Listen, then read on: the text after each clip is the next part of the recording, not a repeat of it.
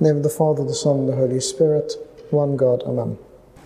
We're supposed to believe a lot in Christianity, right? There's a lot that's left to our faith, and a lot that's left to our interpretation, which is good, but some of it's really difficult. Quite often it's about our faith in who God is, what He stands for, how He does things, so on and so forth. But another thing that's really difficult is, how does God love me unconditionally? And that's one thing we struggle with. You know, as Christians, we're asked to be careful with our lives, to assess what we're doing, how we're doing it, to hold ourselves accountable, all of those things. And that's great, but sometimes it takes us down an even more complex route that doesn't allow us to see the good things in ourselves, because we become so inward-looking and so analytical about our lives that we start to analyze ourselves the way that we analyze everything else. And unfortunately, much of that is negative. We have a simple disposition to be able to see the negative things in people or in situations. You know, the concept of being a half full or a half empty person. We all turn into a half empty person sometimes, and some of us often, because we're looking at what it means to go through a certain situation, or to be involved in a certain setting, or to overcome a certain obstacle. So one of the biggest questions is, if I'm constantly looking at myself, and I'm constantly looking at the shortcomings I have, how does God brush over all these things? I mean, surely He knows me, He sees me, He created me, He knows everything about me. But how does He look over all of these shortcomings and weaknesses that I have and look at them in a way after which He still loves me? Because the starting point of knowing that God loves me is going to be a wonderful step to me loving myself, and then to me loving others even more. The first thing is one of my favorite verses that you all know, Isaiah 55:8. For my thoughts are not your thoughts, nor are your ways my ways, says the Lord. That shows us something very important. That if we're going to be like God, if we want to be like Him, if we're going to be God-like, Christ-like, if we're going to seek perfection as He wants us to be perfect, all of those things, our thoughts need to be His thoughts and our ways need to be His ways. There needs to be a transformation. There needs to be a change.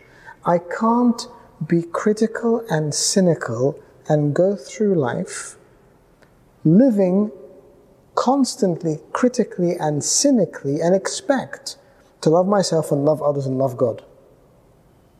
It's good to be appropriately critical. A criticism that looks at situations for what they are and then assesses them for the reality. Because a good objective criticism, to critique something, is to look at something and take it apart and say, well, there may be some things that are bad, but this is good, and this is good, and this is very good. That is how to properly criticize something. But for us, criticism has now become a negative term. When we become critical, we look at others in their worst possible picture, in their worst possible situation and setting. And so it becomes difficult for us to be able to see the good. And likewise, I assure you, when that becomes our view and action towards others, it's when we look at ourselves. We don't say it out loud. We can speak our criticism of others out loud, but we won't necessarily speak our criticism of ourselves out loud. That's something we deal with as a deeper level. And taken to the next step, it not only makes us condemn ourselves, but it puts us into a state of hopelessness, because we just don't know how God or anyone else could see us any differently. But when my thoughts are His thoughts, when my mind is His mind, when my ways are His ways, I start seeing things for what they really are. And even when God looks at us critically and He critiques us, He doesn't say, you know what, you're bad, too bad, you're out. What did He say to humanity? He said, okay, you're bad, I created you good, but now you've become bad. But you still have hope, because I will come and I will save you. I will come and I will give you an option. I don't know why I've been thinking and saying this over and over again over the past few weeks, but it just keeps occurring to me that whenever we look at people, whenever we have conversations with them, whenever we deal with them, the worst thing in the world is to back someone into a corner and make them feel like they have no hope in life. Or make them feel that they can never be better. They can never improve. They can never change their circumstances. Because that immediately disempowers them, gives them hopelessness, and makes them think there's nothing I can do. That there's no point in striving for anything, there's no point in working towards anything, there's no point in hoping for anything or to achieve anything, because, you know what, I can't do it. And the same thing for ourselves.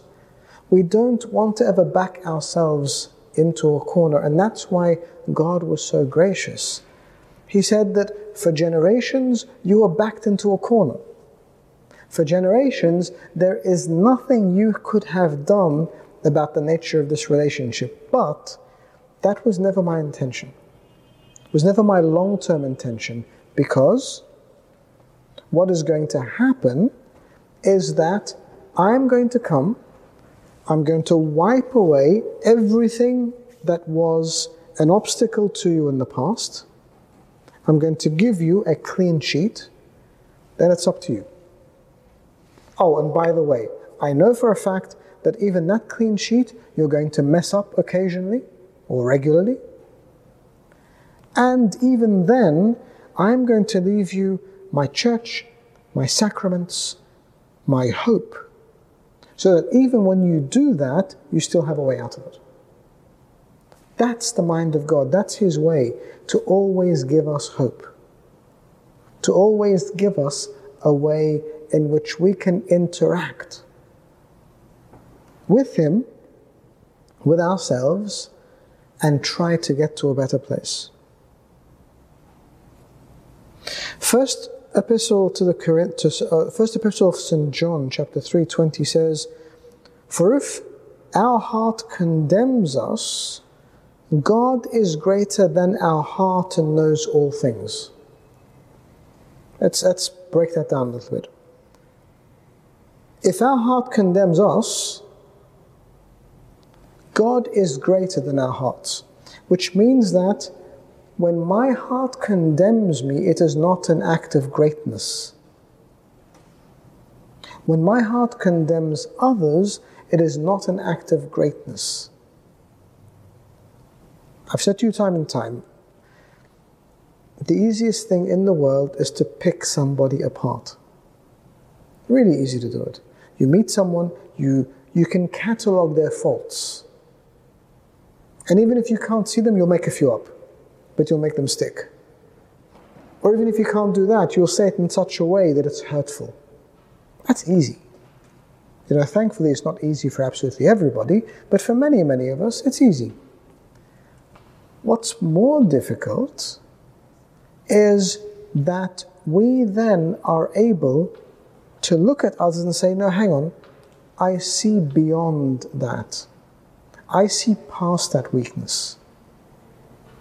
I look at you, I look at these few specks, but I see far beyond it because I see the beauty within. I was just speaking to someone today who said, I have no misconceptions. I know I'm really difficult to deal with. But my answer was, no, that's not the way it is. Yes, we all go through difficult patches and difficult times. But to be able to look at a person like that and say, I understand that's how you see yourself, but I can look deeper within and see the beauty that is there, that is so empowering. It's empowering the other person, but it's empowering to me, because I then know that I have the mind and the heart and the eyes of God, and I'm using them. So it starts by saying, if our heart condemns us, God is greater than our heart, which means that condemnation is not great, and knows all things. Which means that if I'm condemning, then I don't know all things. Someone comes up to you and they swear, or they shout, or they scream, or they hurl abuse, or they become aggressive. The first thing they think is, bad person. Now, let's make a distinction. It is most definitely a bad action, right? Unjustifiable. And there's a big difference between cause and justification. It's never good to justify wrong, but it is always good to look at what causes it. In our own lives and in the lives of others. And I was dealing with someone one day. I was visiting a church and someone came. It was really aggressive, really inappropriate, just speaking. And I just sort of took it and fine. I thought, I felt there's something behind that. So I didn't retaliate, didn't reacted with love, and because it was in front of people, sort of let it pass. And I spoke to the priest and I said, I sense there's something. What's wrong? What's wrong with this man? And his wife had recently been diagnosed with a very, very aggressive cancer. And he felt like there's nothing he could do about it. And she was going to die. And he felt angry and disempowered and bitter. Again, not a justification, but a cause. And an hour or so later, the man came and he apologized. And I said, listen, I understand, there's no need to apologize. I know, I've heard what you're going through and praying for you. So that is really good for us to be able to do. Because that's how God looks at us. God looks at us and said, okay, you've strayed, you've gone away, you've taken your own path, it's all right, it's okay. I don't like it, it's not what you should have done, it's wrong, it's not justifiable, but I understand why you've done it. And so, come back to me. Come back. Think of the prodigal son with his father, and he comes back and says, I'm not worthy, and he just stops him. And he embraces him, and he receives him to himself again. Don't forget that all of these stories and accounts we read in Scripture are not supposed to be standalone. They are supposed to give us an insight into God's heart and God's mind, and therefore into how I am supposed to act as well. Book of Isaiah chapter 1 verse 18 says, Come now and let us reason together, says the Lord.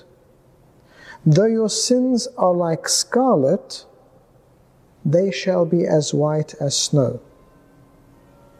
Though they are like crimson, they shall be as wool. I'm going to take these things away from you. Come and let's reason together. And that's what confession's about. Confession's about going to God and reasoning with Him. And because I can't fully reason with Him when I'm alone, because I miss the response sometimes, unless I'm very, very attuned to it, it's easier to speak to someone. So when we go to confession, and we're speaking to our confession fathers, we're reasoning with Him, saying, this is what I did, this is why I did it. And God, through that process, says, that's fine. You are going to be as white as snow, and you shall be as wool, pure, beautiful, white, spotless, clean. No longer red and scarlet and crimson. What are the colors of? The colors of blood, the colors that are tainted. Take all that away, because my blood washes all of that away. My blood gives you hope and gives you life.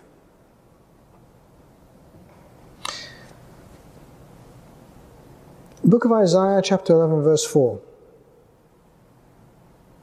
says, I drew them with gentle cords, with bands of love, and I was to them as those who take the yoke from their neck, and stopped and fed them. God knows we're in this constant struggle. But He doesn't want us to be He doesn't want us to be burdened. He doesn't want us to be unfed. He doesn't want us to be hungry. He doesn't want us to be in despair.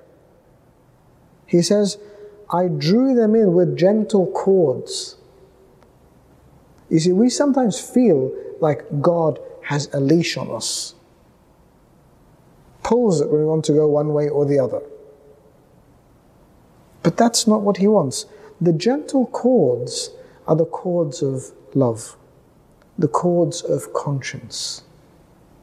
They're the cords. They're the things that say, hang on, I shouldn't be going this way.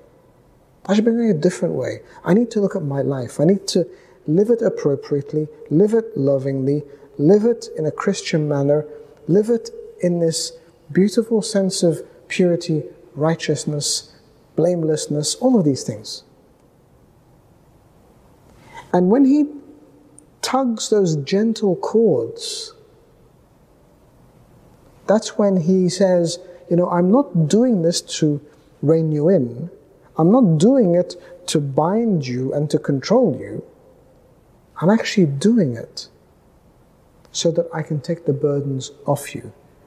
Because the sin you carry is a burden. You're not bad because of yourself, because you know what? I created you. I didn't create you bad. I created you beautiful, and I know what you're capable of. But because you go down that other route, you keep carrying these burdens. And these burdens are then the ones that control you and shackle you. But I'm here to take those away.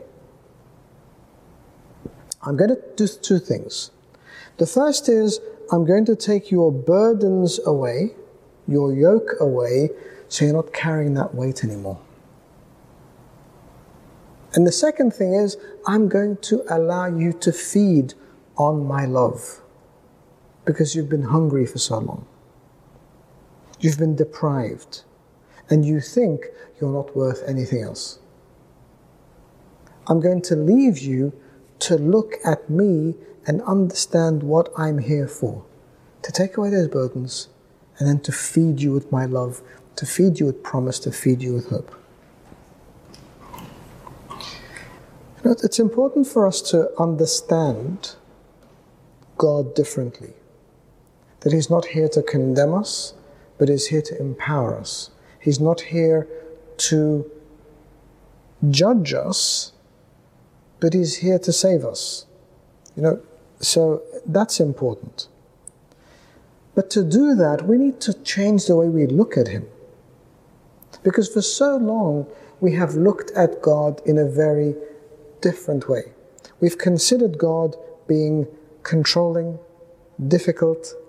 We've seen God as being a burden, placing restriction over restriction over restriction on us. And you see it sometimes in the relationship between children and their parents. As they're growing up, they look at their parents, and all they see is parents putting burdens on them. Don't do this, don't do that, don't do this, don't do that. And even for me as a confession father, I can see it sometimes. I can see people thinking, here I am. I'm the bad guy again. I'm the thought police again. I'm the guy who always keeps throwing down rules and then make people feel bad. But as relationships mature, you start to realize this isn't about restriction or condemnation. This is about liberation. It's about challenging to a better end. When your parents tell you to eat your vegetables when you're 3, and you don't really want to, it's not because they want to feed you this miserable, disgusting, green, slimy stuff. It's because that's what nourishment is. When they told us over and over and over and over that we have to keep studying, because apparently in our culture, that's all that matters. It's not because they just want you to be miserable. It's because they want you to have a career, to do something, to make something of yourself. And of course, while that is sometimes questionable, the intention is what I'm looking at. So when the church, through its teachings, keeps saying to us, be good, be faithful, be righteous, be gracious, be forgiving, all of those things, it's not just to make you a weaker person. Sometimes people say, what, you want me to forgive others? What does that mean? I'm going to be a doormat? People keep walking over me? No, it's to make you live in a different way. Because you know what? The world will have you become this self-absorbed, selfish, self-interested, aggressive person so that you can get your way all the time. Because no one else should get their way. But imagine if we all did that. That's what a jungle is. Well, actually, it's worse than what a jungle is, because in the jungle, animals live according to instinct and pattern. They generally don't attack each other just for the sake of attacking each other. It's either to eat or to protect boundaries. That's pretty much it. But as for us as humans, we do a lot more than that. Selfishness, accumulation, greed, all of these things. But we need to realize that when we are challenged to do those things, we are challenged so that we can rise above them and realize the beauty of who we are. If God is able to look at us for who we are and see us and say, you know, regardless of all these things, I still love you. I really love you. Not just as the world does, but I love you to the extent that I will lay down my life for you. And not just, I'm going to be in some, luxurious lifestyle, and I'm going to be the hero, and I'm going to lay down my life very theatrically. No, I'm going to lay down my life in the worst, most horrible way possible. I'm going to be humiliated, I'm going to be accused, I'm going to be convicted, I'm going to be persecuted, I'm going to be crucified, I'm going to be nailed, I'm going to be speared, I'm going to be crowned with thorns. Because those people had no mercy. But it doesn't matter, because I'm going to do that for you. I am laying down my life. And why do you think I'm doing that?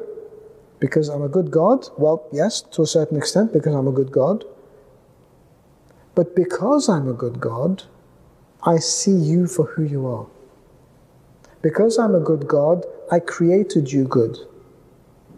And I know you are worth fighting for and you are worth saving. And that's not a message we often get in the world these days. We need to always earn things.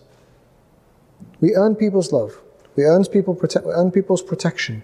We earn people's faithfulness. We earn people's sacrifice. Whereas for God, We're actually not supposed to do any of that at all. He doesn't put us through hoops. What he does is he just gives us more and more and more. And we need to understand why. Why does he give us more? Because he loves us and because he wants us to have as much as possible. John 6:37, all that the Father gives me will come to me, and no one who comes to me I will by no means cast out. That's really important. He is never going to reject us, ever. Because at the end of the day, all he wants is us. And he wants us in whatever state we are. So he'll always accept us, but it's up to us to be in a way that allows us to be with him forever. And again, that is for us, not for him. God doesn't need an ego trip. He doesn't need us to do anything for him. He just wants us to be with him because he loves and cares about us. And so it's really important for us to understand that. It's one thing to do something to better yourself. It's another thing to do something because you think you need to jump through a hoop. We become exceptionally resentful of having to jump through hoops. And sometimes, if I feel like I need to do that, I will act up against it. I'll reject it. I will cut off my nose to spite my face because I will not have any part of this. You want me to do something? I'm not going to do it. Just because you told me I have to do it. And so, even to our salvation, the commandments we receive. Don't kill. Don't covet. Don't commit adultery. Don't steal. It's about us. It's about us living in a certain way. It's about us only having what we have and not coveting other things and getting them in the ways that are going to be destructive. So, he doesn't come to condemn in that way. What he comes to do is say, you know what, I will give you everything. I am here to give you all things. Seek my kingdom and its righteousness, and then you'll get everything else. Because the minute you seek my kingdom and you seek that righteousness, you'll be transformed as a person, and the things you ask for are the things you should have anyway. So I'm going to give them to you. But the things we ask for, when we're not seeking God's kingdom, we're seeking this earth. When we're not seeking righteousness, we're seeking evil. Of course they're going to be destructive. So why would he give them to us? Why would he give me something that is going to be destructive for me, destroy my life? Why would he give me something that is going to change me as a person? That's not what God wants. God wants to give me something that is for me, to give me life. I have come that they may have life and have it more abundantly. Not just any life, but abundant life. St. John Chrysostom says this to us. He says, be ashamed when you sin. Do not be ashamed when you repent.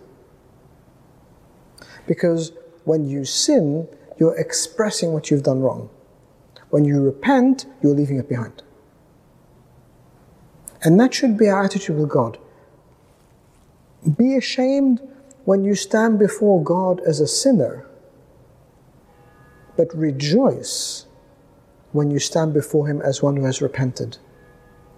Because it's in that repentance that we fulfill his love and his desire. Because his love is about giving us life. His desire is about giving us life. This is why he came. This is why he left us his church and his sacraments.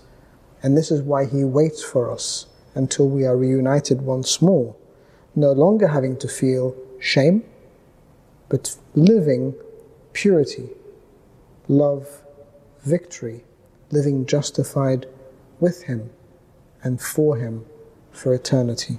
And glory be to God forever. Amen.